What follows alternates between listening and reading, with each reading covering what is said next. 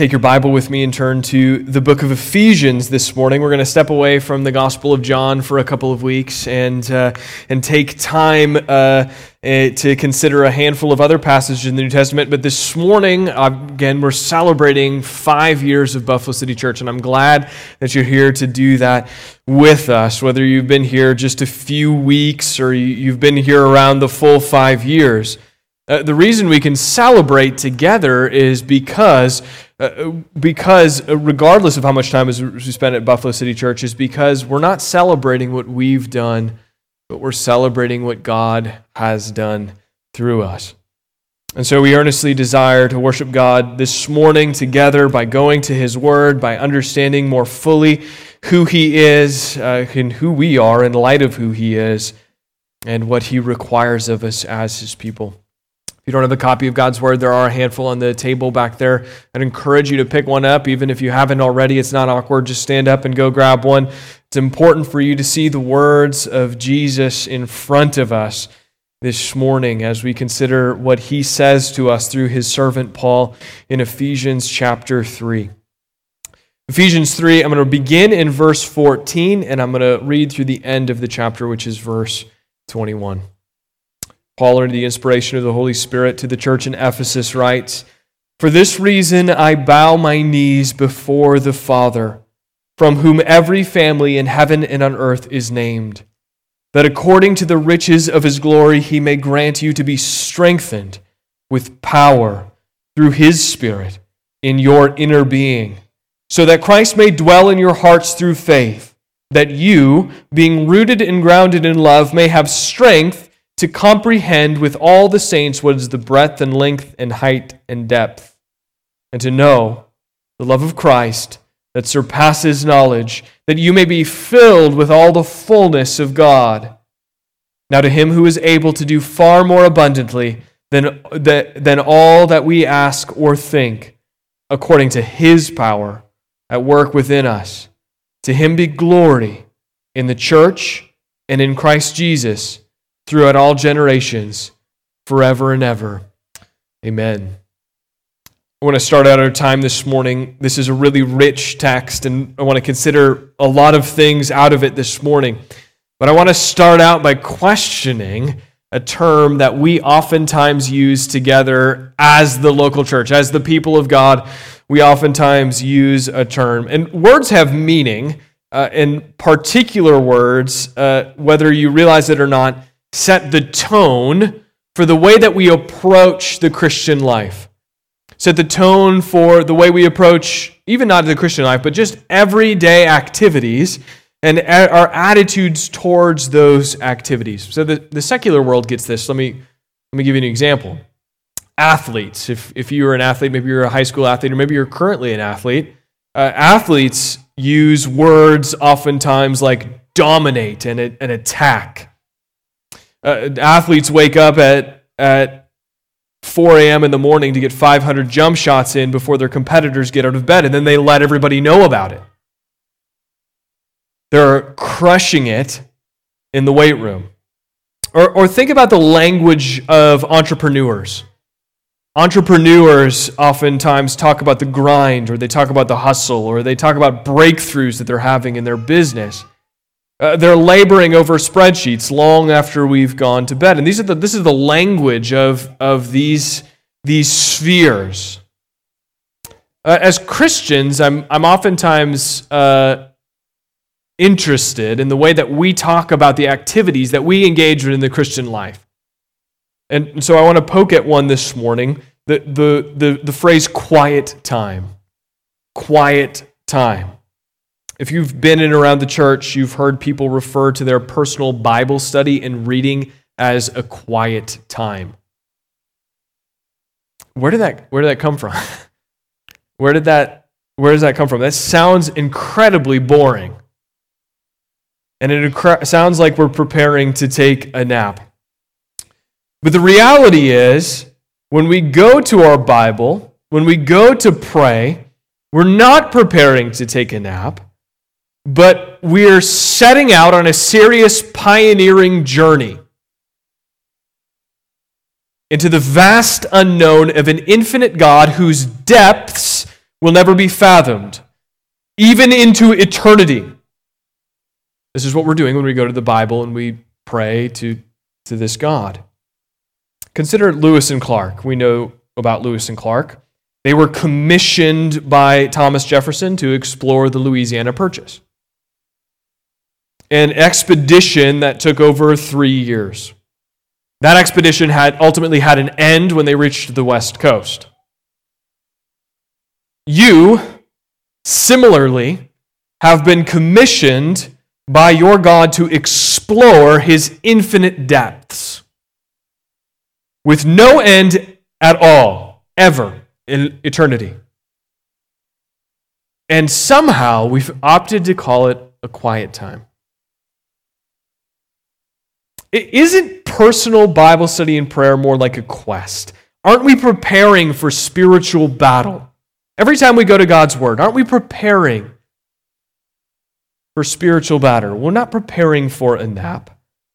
At the end of His life, Jesus, He looked at His followers and He told them that an intense spiritual battle was coming their way.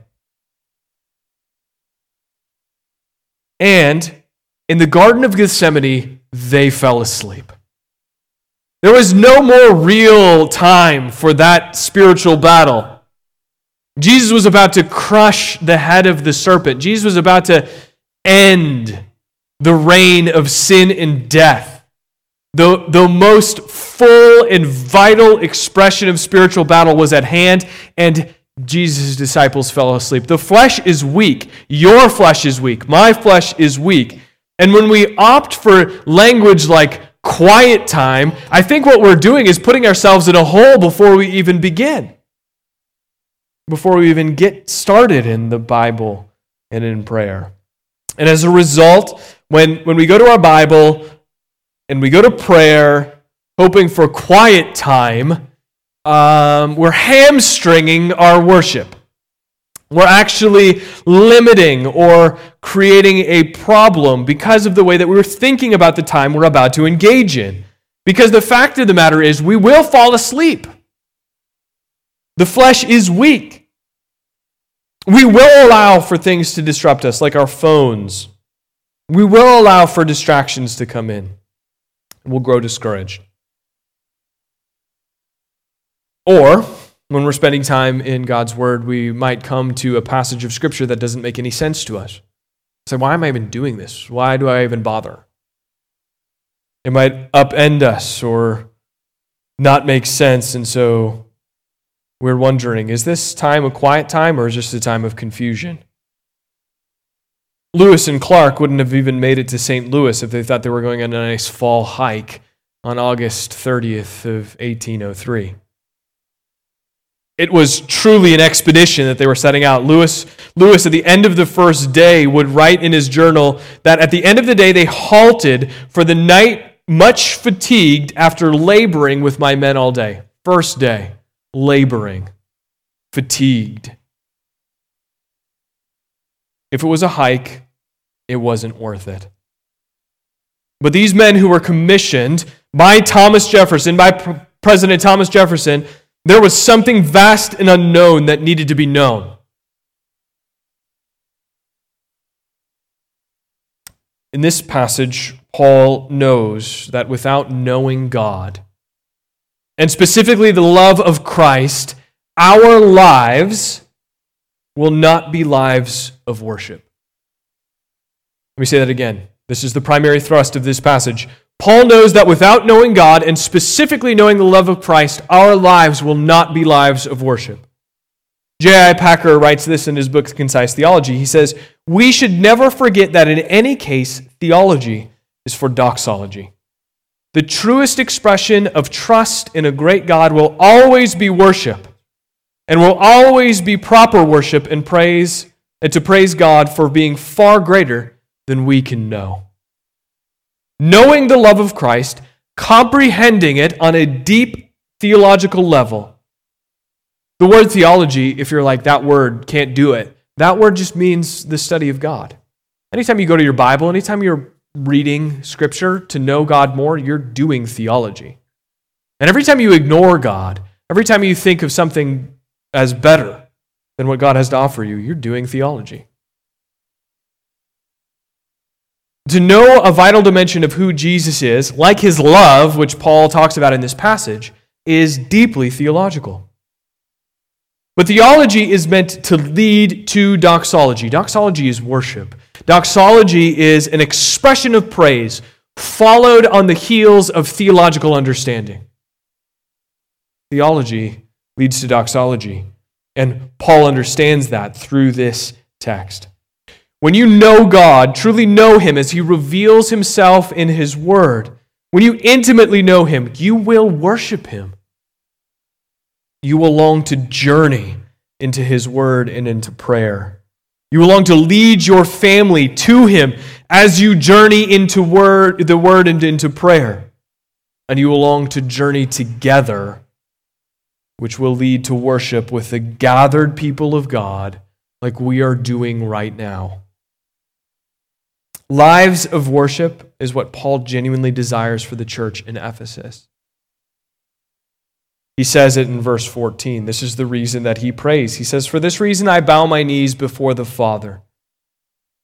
This is the reason that Paul goes to God in prayer for the Ephesians.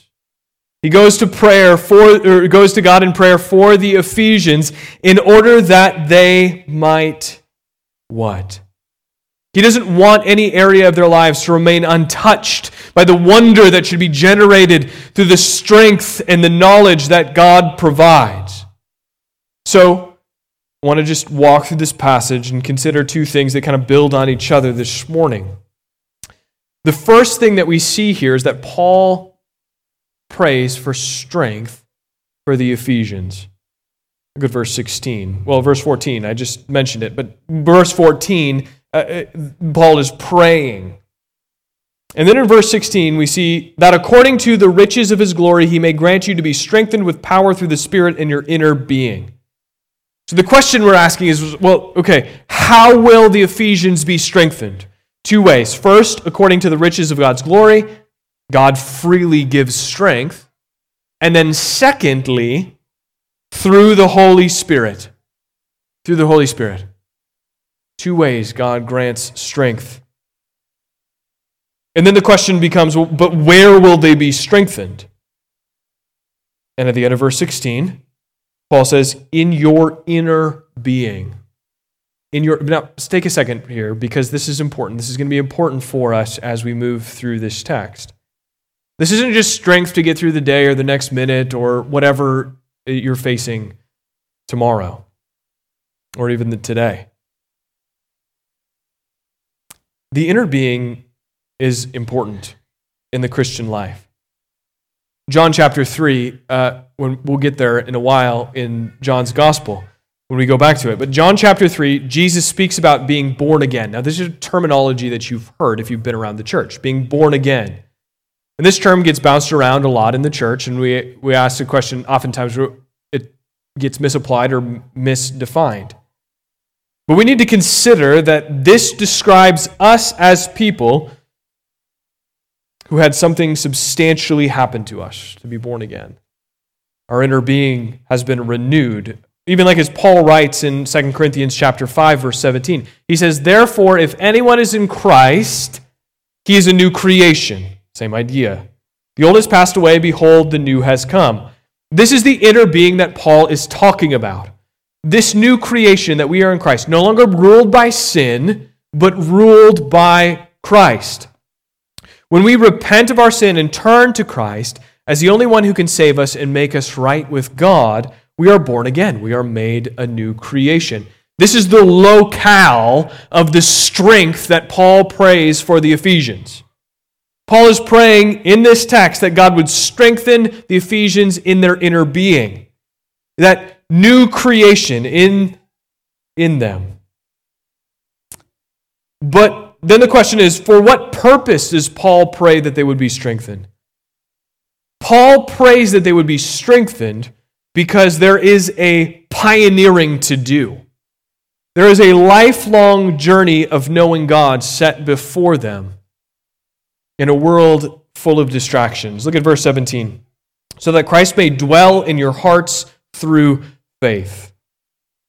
Interesting language here again, but what Paul means is that Jesus would be the driving force behind all that the Ephesians say and do. John Calvin would say it like this: "Justly, therefore, does Paul affirm that the persons who are endowed by God with spiritual vigor are those in whom Christ dwells." So the Holy Spirit strengthens the inner being of the believer so that the excellencies of Christ would inform everything that the believer says and does. All of the believer's activities are informed by who Jesus Christ is. And I think of the second half of verse 17, that you being rooted and grounded in love, Paul is restating here, when Christ dwells in the heart through faith, that person is rooted and grounded in love. And so verses 16 and 17, Paul prays that the Ephesians would be strengthened through the Holy Spirit in their inner being, in order that Jesus Christ would become the motivation for all that they do. This is what the Ephesians need, and friends, what we need to be worshipers. Being a worshiper requires determination. It requires strength. It's not a passive approach. It requires the heart of a pioneer. It requires the same intensity that Lewis and Clark required when they knew that they were going on a journey of 1,000+ days to discover something, to search out an unknown territory. The world, Satan, and your sinful flesh are always throwing things at you that will be distractions. If you're thinking to yourself, I'm going to have a quiet time now. I have 5 young kids. I understand this. There is no quiet time.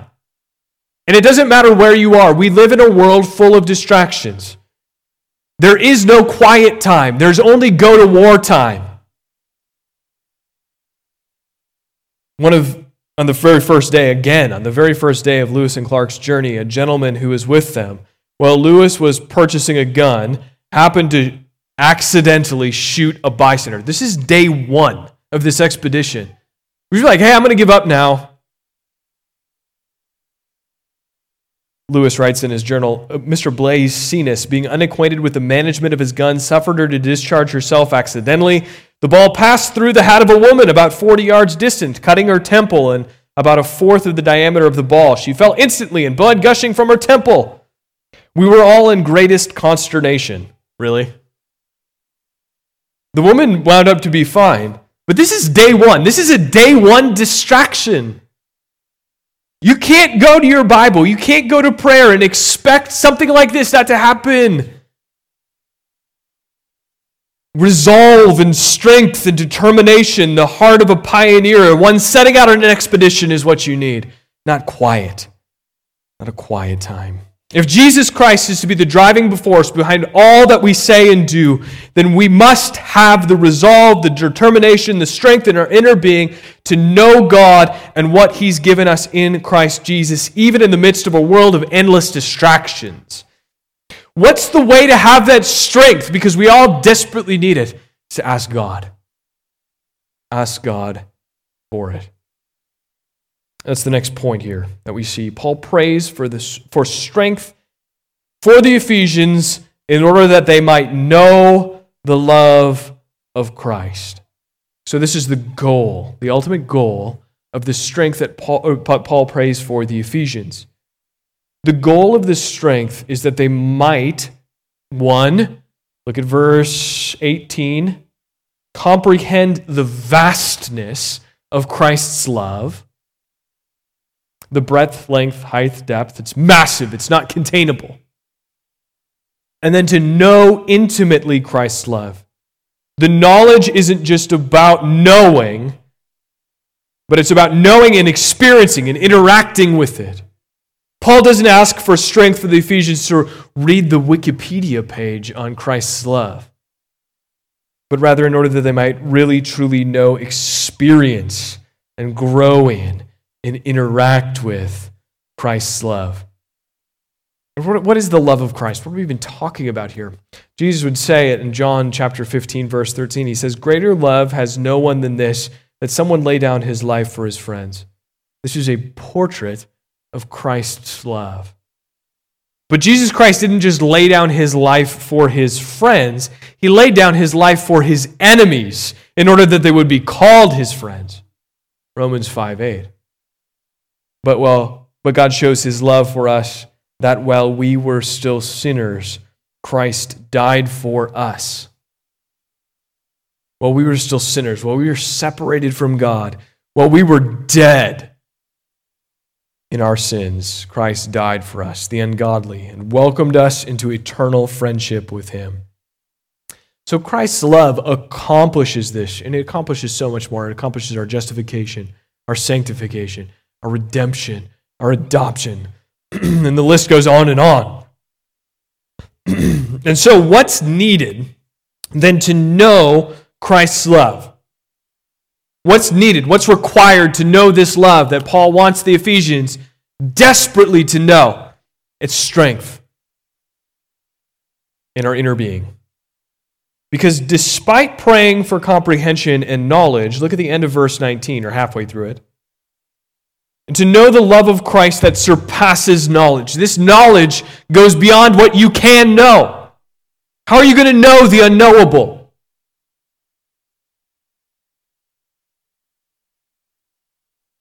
He prays that God would grant men and women the needed comprehension and knowledge in order that they might be mature. Paul doesn't say, you can't know it, so why are you trying? He doesn't say that.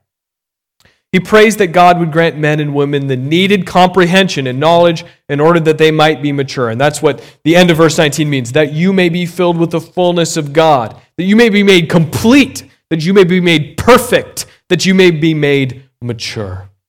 And maturity comes through not just knowing about it, not just knowing about Christ's love, not just knowing God, but actually knowing and understanding, experiencing, meditating upon, interacting with, and demonstrating the love of Christ to others. In order to know the love of Christ, in order to comprehend the vastness, you need supernatural strength and resolve in the inner being.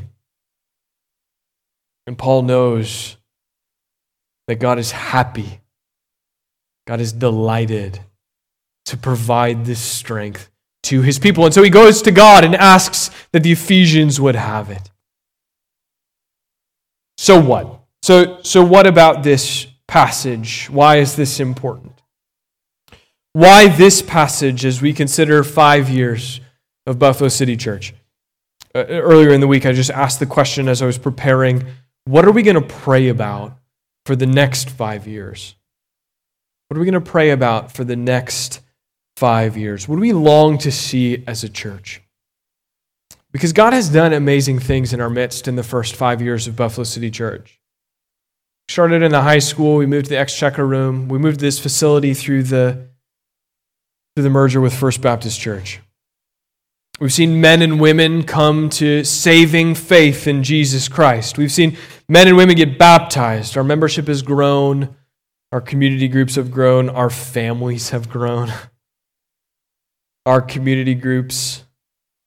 We've had the ability to help seeing churches planted in our region. We've grown together in our love for God and our love for the gospel and our ability to articulate and share that gospel and our love for God's word and our relationships with one another, our unity in our community, and an understanding of what it means to worship together as a congregation. Even in this year that's been weird, it's been 2020, God has shown us favor. And my hope is that you would reflect today on the ways that God has used Buffalo City Church to benefit and grow you through other people, the means that God has given you in your life. And God has been kind to me through you all as well. You've been an encouragement to me in my first 5 years of pastoral ministry. You've helped me grow. You've been patient with me.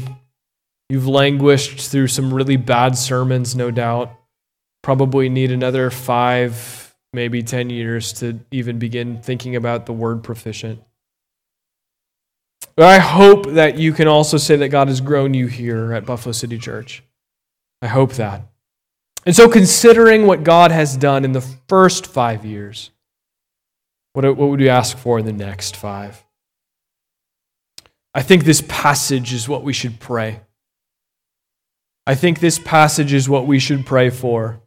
Just like Paul prays for the Ephesians, that we together would have the strength and the determination and the resolve to set out on an expedition to comprehend the vastness of Christ's love and to know intimately the love of Christ. Shouldn't we pray for like numerical growth and money to do ministry and opportunities to plant churches? Yes, sure, absolutely. But under the umbrella of the strength that we need to comprehend the love of Christ. I'm convinced that all the things that we want to see practically as a church, I'm convinced that the only way that those will happen is if we're a church that God gives the supernatural strength to comprehend and know the unknowable. If we were a church that had the strength to comprehend the vastness of the love of Christ, if we were a church that had the strength to know intimately the love of Christ that surpasses knowledge, if we were a church that had the strength to comprehend and know the love of Christ, then we would be maturing in Christ. Then we would be growing in Christ's likeness. We would speak of Christ because He is our best and He is embedded deeply within our hearts. He'd be our first and best thought. It would always be Jesus. And our lives would be endlessly about Him. And we would teach Christ to our children. And we would wake up and we would go to bed thinking on the excellencies of Christ. And our homes would be centered around Him. And when we stand up and when we lie down and when we go to work and when we do our hobbies, and ourselves and our families and our church would be so deeply enamored with the person of Jesus Christ that we would not be able to mistake what we're about.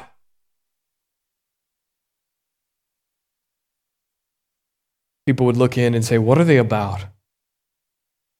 They wouldn't ask the question because the question would be, they're resolved, they are determined to know, to meditate upon, to experience, to demonstrate the love of Christ.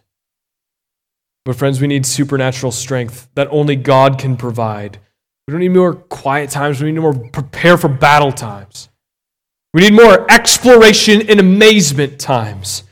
Can you imagine Lewis and Clark journeying across this area of the world, coming to the North Dakota Badlands or to the Rocky Mountains, for goodness sake? Would you not be overwhelmed by the majesty of it all if you saw it for the first time like they saw it for the first time?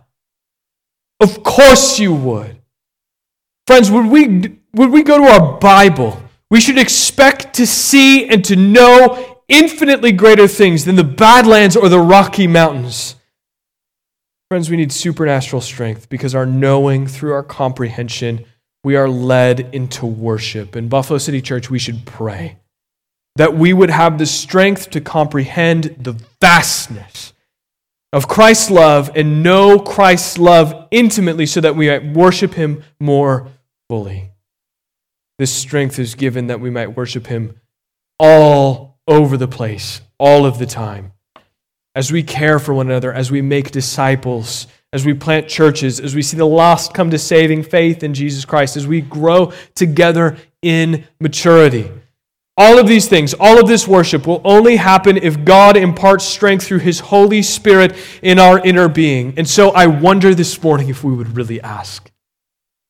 Would we really ask for that to be a reality in our midst? Would we really ask for that to be part of our DNA for the next 5 years?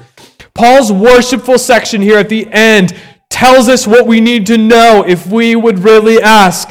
Now, to Him who is able to do far more abundantly than all that we ask or think, this God is delighted to provide us the strength to know the unknowable.